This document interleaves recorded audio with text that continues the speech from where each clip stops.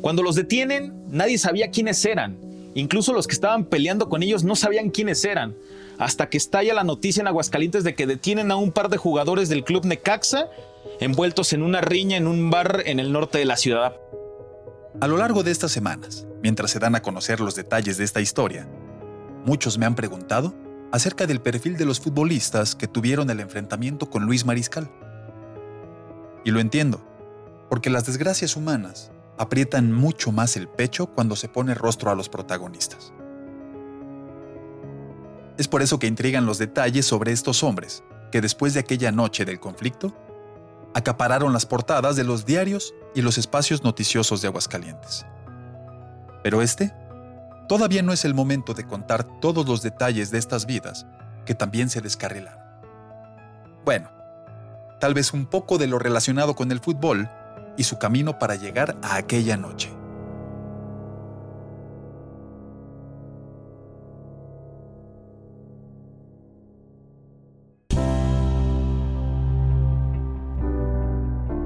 Bienvenidos a SC Reportajes Podcast, una serie que explora las historias detrás del deporte.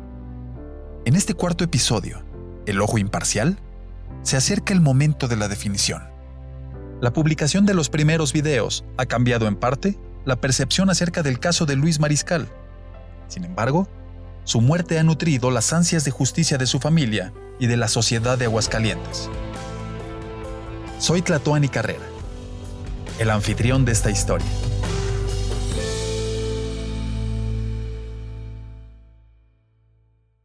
El 3 de noviembre de 2015, el día en que murió Luis Mariscal, Luis Gorosito y Alejandro Molina llevaban 70 días en prisión. Reviso en los diarios las noticias acerca de ellos. Una foto es recurrente en varias ediciones. La del primer día. Ambos jugadores detenidos en la Fiscalía General del Estado. En primer plano, Molina. Mirada al frente, playera negra y peinado militar que endurece un poco sus facciones. A un lado, más alto que él, Gorosito. Moreno, cabeza rapada, camisa a cuadros y un rostro delineado por la tristeza. Era noticia en todos los programas de la ciudad, y eso entristecía al entonces técnico Miguel de Jesús Fuentes.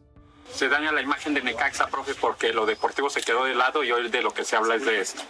Pues sí, porque mira cuánta presa hay, ahora que ganamos 3-0 no hubo nadie. Luis Gorosito tenía 22 años, la misma edad que Luis Mariscal, el día que las aves de la desgracia se posaron en el camino. Pero enfoquemos las luces hacia atrás, antes del punto en el que todo se quebró. Gorosito nació a 8,000 kilómetros de Aguascalientes, en Montevideo, la capital de Uruguay. Desde allá, Diego Muñoz, un colega de ESPN, nos cuenta los primeros detalles de Tony, como lo llamaban en Racing, su equipo desde la juventud. Gorosito viene de un barrio humilde, es un barrio como hay muchos en Montevideo. Era de esos jugadores que uno vislumbraba que podía tener un recorrido interesante en el fútbol. De hecho, en algún momento se hablaba de Peñarol y de Nacional como opciones, porque la verdad es que en las primeras apariciones de él en el fútbol uruguayo llamó mucho la atención. En el Apertura 2013 de la Primera División Uruguaya, anotó 7 goles en 15 partidos. Las crónicas lo describían como un delantero alto y corpulento, con buenos movimientos rumbo al gol. Así sonaba con su número 8 en la espalda, antes de llegar a México.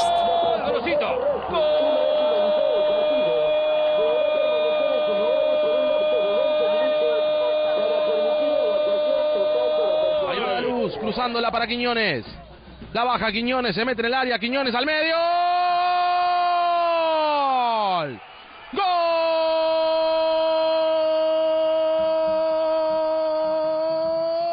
De Racing lo hizo Gorosito, el número 8 en la bola. Era un futbolista que todos creían que iba a tener un recorrido interesante en el fútbol mundial.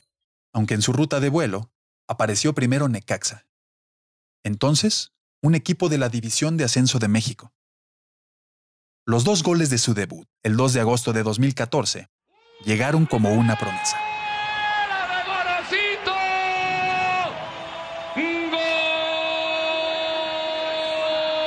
Y mejor debut no podía tener este hombre. Sí, extraordinario. Después de ese partido, la voz de Gorosito parecía ecuánime, pero estaba llena de emoción. Estamos acá para sumar, para seguir creciendo paso a paso, partido a partido, para el objetivo principal que es ascender. Esos éxitos iniciales encendieron las expectativas y hubo goles que enamoraron.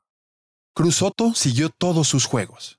Le habían renovado el contrato por un año más, a pesar de que en un total de 24 partidos, 13 como titular, hizo nada más 5 goles. O sea, estamos hablando de una cuota muy baja para un delantero con las características que nos había vendido la prensa uruguaya sobre Luis Antonio Gorosito, de 21 años.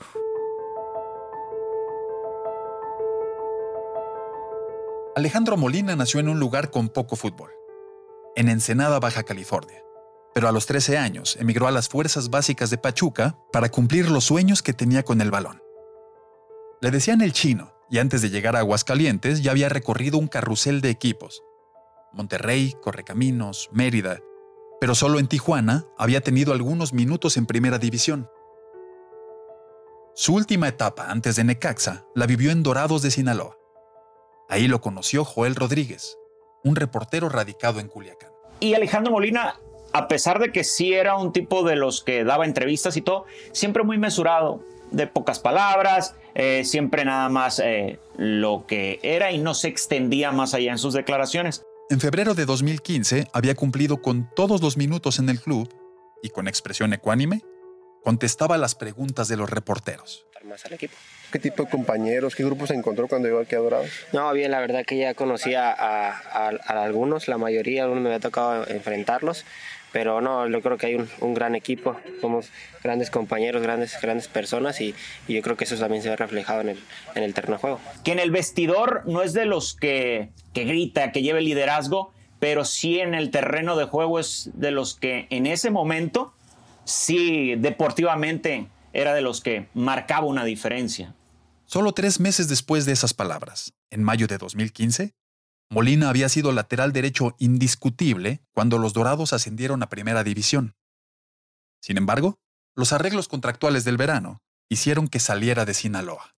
Y realmente los jugadores que tú les veías esa proyección que nunca entendí el por qué la directiva no lo tomó en cuenta, no lo consideró al momento de conseguir ese ascenso Dorados. Ya después sí supe que era un tema económico y creo que ahí es el punto medular en la carrera de Alejandro Molina y lo que desencadenó todo esto desde mi humilde opinión.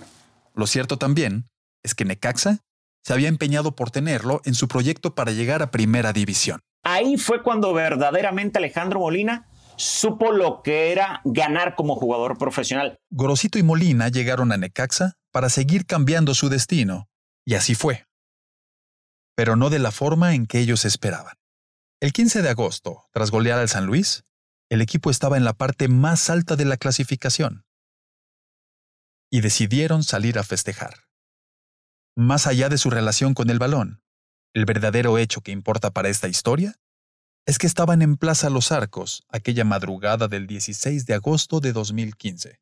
Se equivocaron en estar en un lugar equivocado nada más y nada, pues aprender de esto, ¿no? O sea, ellos son jugadores, son gente pública y siguen siendo jugadores aunque no estén dentro de la cancha, son jugadores afuera. Pues todo lo que hagan es más vistoso, o sea, para bien o para mal. Nosotros como cuerpo técnico tener una sanción deportiva, hablaremos con ellos. Vuelvo a escuchar el sentir del que era técnico del Necaxa en 2015, Miguel de Jesús Fuentes, acerca de que los jugadores estaban en un lugar que no debían. Eso es lo que siempre se cree después de las tragedias. Pero pienso en la pluma de Borges y en aquellas líneas que nos hacen reflexionar en algo más allá. Todos los hechos que pueden ocurrirle a un hombre, desde el instante de su nacimiento hasta el de su muerte, han sido prefijados por él. Así, toda negligencia es deliberada. Todo casual encuentro, una cita.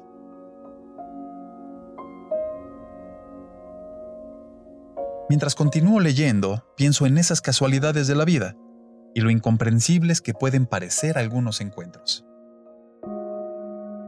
La tarde del 15 de agosto, Necaxa venció 3-0 a San Luis y algunos jugadores decidieron festejar.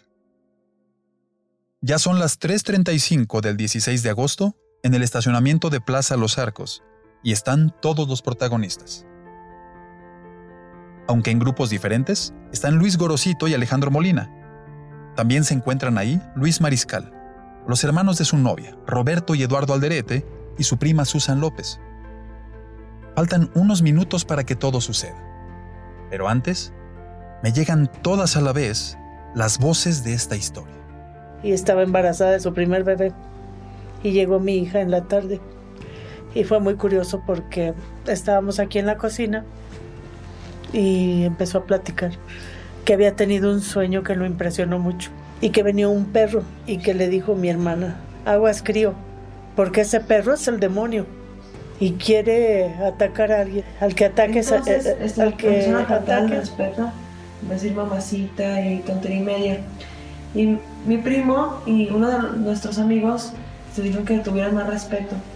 Y nomás en la mañana recibo la llamada del testigo que estuvo ahí en el lugar de los hechos, el testigo presencial, y me dijo, Cruz, ¿sabes qué? Lo que está diciendo la prima no es cierto. Yo estuve, yo iba. Bueno, Gorosito estaba siendo atacado por tres chavos, en una riña, pues, no digamos que estaba siendo atacado, sino estaba peleándose con otros tres chavos. Pero la verdad es que, bueno, por en ningún momento los tocamos ni los golpeamos y simplemente se hizo fácil golpear a mi primo. Pero hay unos videos que están incluso en las redes donde se ve claramente donde no hubo riña, que es ese... ¿Lo patearon en el piso? En el piso, ya, de hecho ya no sé ni por qué hicieron ese tipo de agresión si mi primo ya no se estaba moviendo, ya cuando lo empezaron a patear en la cabeza. Las anteriores voces nos cuentan mucho de lo que sí sabemos. Que hubo una riña en el estacionamiento de Plaza Los Arcos. Que las declaraciones iniciales llevaron a los necaxistas a la cárcel sin derecho a fianza. Que las cámaras dejaron ver que hubo provocaciones y una riña donde ambos grupos participaron. Que Luis Mariscal falleció y que Gorosito y Molina eran acusados por homicidio con ventaja porque se consideró que Luis Mariscal estaba indefenso en el piso, según las declaraciones de sus acompañantes. Pero también está lo que no sabemos. Muchas de las preguntas que no se han resuelto tienen que ver con los hechos que detonaron la bronca, y si fue cierto que patearon a Luis Mariscal en el piso. De nuevo, el técnico Miguel de Jesús Fuentes daba pistas en aquella conferencia de prensa. Hay que esperar qué pasó, porque hay testigos que dicen que no fue lo que dicen los agredidos. No sabemos qué pasó, se oyen muchos rumores que podría haber sido un poco de racismo sobre Gorosito, pues no sabemos. O sea, ¿racismo contra Gorosito? La palabra hace tanto ruido en mi cabeza como en la de ustedes. No es la primera vez que la escuchamos en la historia. Sin embargo, no la encuentro citada en la primera declaración que dio el uruguayo en la averiguación previa. Me parece raro que no diera en ese momento la razón específica por la que se dice que todo comenzó. ¿Será que ese fue el detonante de la bronca? Volveremos a escucharlo más adelante. Es momento de poner la mirada del otro lado, en los ojos de los que todavía entonces eran jugadores del Necaxa y en los de sus acompañantes. Gorosito aceptó que no recordaba el número de cervezas que bebió, pero que ya en el estacionamiento había un grupo de personas cerca de una camioneta y que una de ellas, a la que identificó como Eduardo Alderete Martínez, empezó a agredirlo verbalmente. Lo siguiente que recuerda es que sintió golpes en diferentes partes de su cuerpo, que él también dio, pero que cayó al piso donde recibió muchos más. Misael Rubio era el amigo que acompañaba a Gorosito en el estacionamiento. Aparece en las cámaras con él. Su declaración está asentada en el expediente y así recuerda alguno de sus dichos Diego Hernández, el abogado de Alejandro Molina. Sí, Misael declara que él venía con Goro y que de momento estos muchachos, los Alderete, les empezaron a decir de cosas. Gorosito voltea y le pregunta ¿qué me dijiste? Y... Según se lee en la declaración de Misael, cuando Gorosito preguntó ¿qué me dijiste?, le contestaron: lo que escuchaste, pinche negro. Ahí empezó el intercambio de palabras. Lo persiguieron y le gritaron varias veces pinche negro. Entre el grupo, identifica específicamente a un joven de complexión robusta, barba y una camisa color salmón. Según la descripción, Eduardo Alderete. Les dan alcance los hermanos Alderete, Luis Mariscal y Susan. Empiezan a empujar a Gorosito, lo tumban al piso y lo empiezan a golpear ahí en el piso. La declaración seguía textual. La chava lo golpeó en la cabeza con un objeto, al parecer, un zapato. Esos son los primeros acercamientos a la versión de los futbolistas, pero nadie les creía. Lamentablemente, la autoridad no les dio valor o no quiso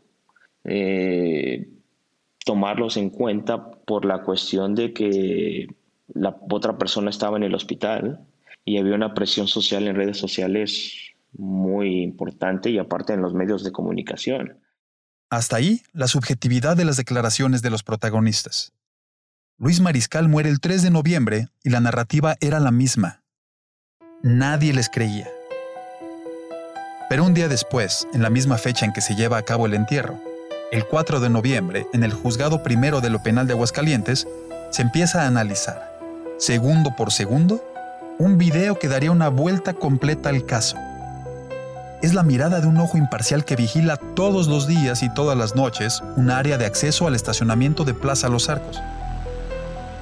Es la cámara del Banco Santander, que permite ver un primer plano al que hasta el momento no había acceso. Ya se realiza la inspección de cada uno, donde se da fe y se ubica y reconoce a cada uno de los participantes, tanto por las partes como por el juez y el Ministerio Público. La cámara está rotulada como la 7650 de la Plaza Arcos Campestre. El video es mucho más cercano que los anteriores. Es a color y su ángulo de visión es amplio. Del lado derecho, se observan 2 cajones de estacionamiento que están ocupados por una moto y una camioneta. Es decir, hay poca interferencia en el lugar en el que todo sucederá. A las 3:41:30, en la parte superior, se ve que Misael Rubio intenta detener a Gorosito, mientras que Luis Mariscal, su prima Susan y Roberto y Eduardo Alderete lo vienen siguiendo. Inmediatamente después empiezan los golpes. Mariscal y los Alderete contra Gorosito. En ese momento son 3 contra 1. Una camioneta Jeep obstruye la visibilidad, pero Gorosito cae al piso y recibe muchos golpes de los hermanos Alderete. Susan López también está en cuclillas golpeándolo. Luis Mariscal está golpeado aproximadamente a 2 metros de ahí. Corre unos pasos y patea también a Gorosito, que sigue en el suelo. Lo hace por lo menos 3 veces. 3:42:04 AM. Misael ayuda a levantar a Gorosito del suelo. Mariscal está en posición de defensa. A las 3:42:11, 40 segundos después de que empezó la bronca, Alejandro Molina aparece corriendo en la parte superior de la pantalla. No golpea, pero parece preguntar qué es lo que está pasando y poco después desaparece. Esto fue lo que Molina dejó asentado en la averiguación previa. Alejandro lo que señala es que él llega, ve a su amigo tirado en el piso y él simplemente llega a calmar las cosas. Y es en ese momento cuando a él también lo agreden, lo empiezan a insultar, le siguen diciendo de cosas a Gorosito y entonces pues él se defiende. De vuelta al video. Cuando es captado por la cámara nuevamente, Molina comienza a tirar golpes. Los jugadores se van del lugar hacia el BMW de Gorosito. El vehículo de Gorosito estaba estacionado en un lugar donde para poder salir del estacionamiento tenía que pasar en esa dirección como se ve en el video, porque era la única salida para poder retirarse del centro comercial. Son las 3:44:30 y Luis Mariscal luce lastimado. Se sienta en la banqueta y Efraín Rodríguez, el testigo presencial, se acerca para preguntarle cómo se encuentra. Aproximadamente 2 minutos y medio más tarde, a las 3:47 de la madrugada, Susan López recoge algo del suelo. La toma es lejana, pero según los testigos presenciales, son los zapatos que le lanza al BMW Plata. Gorosito y Molina descienden y reinician la gresca. A las 3:47 de la madrugada, con 21 segundos, llega el momento culminante. Molina golpea a Luis Mariscal, quien cae bruscamente al suelo. Ya nunca se levanta. Sin embargo, en la cámara se aprecia que los jugadores no vuelven a acercarse a él. Nadie lo patea en el piso. La primera que se acerca es su prima Susan López. A las 3:50 de la madrugada, los jugadores abandonan el lugar y son detenidos pocos metros después. Sí, efectivamente. Por eso es que te comento que no se le daba credibilidad a lo que los muchachos habían dicho, de que ellos nunca lo patearon en el piso, de que ellos simplemente no sabían ni la situación de esta persona, porque para ellos fue una riña, un intercambio de golpes y hasta ahí. Una de las narrativas iniciales del caso se desvanecía. Pero no importó. Los jugadores siguieron en prisión. Aunque, tiempo después... Te saludamos, Alex Molina, el Güero, el Chino, ¿cómo estás? ¿Qué tal, Marco? Muchas gracias por la invitación y estamos aquí contentos por estar aquí contigo. ¿Dónde estás? Estoy aquí en Ensenada. Los productores ejecutivos de SC Reportajes Podcast son Gustavo Coletti y Fernando López. Producido y escrito por Tlatuani Carrera. La masterización de audio es de Jason Finberg y David Yanuay. Albert Solans Rubio es el productor y editor de la campaña audiovisual de la serie. Los audios son cortesía de Radio Grupo.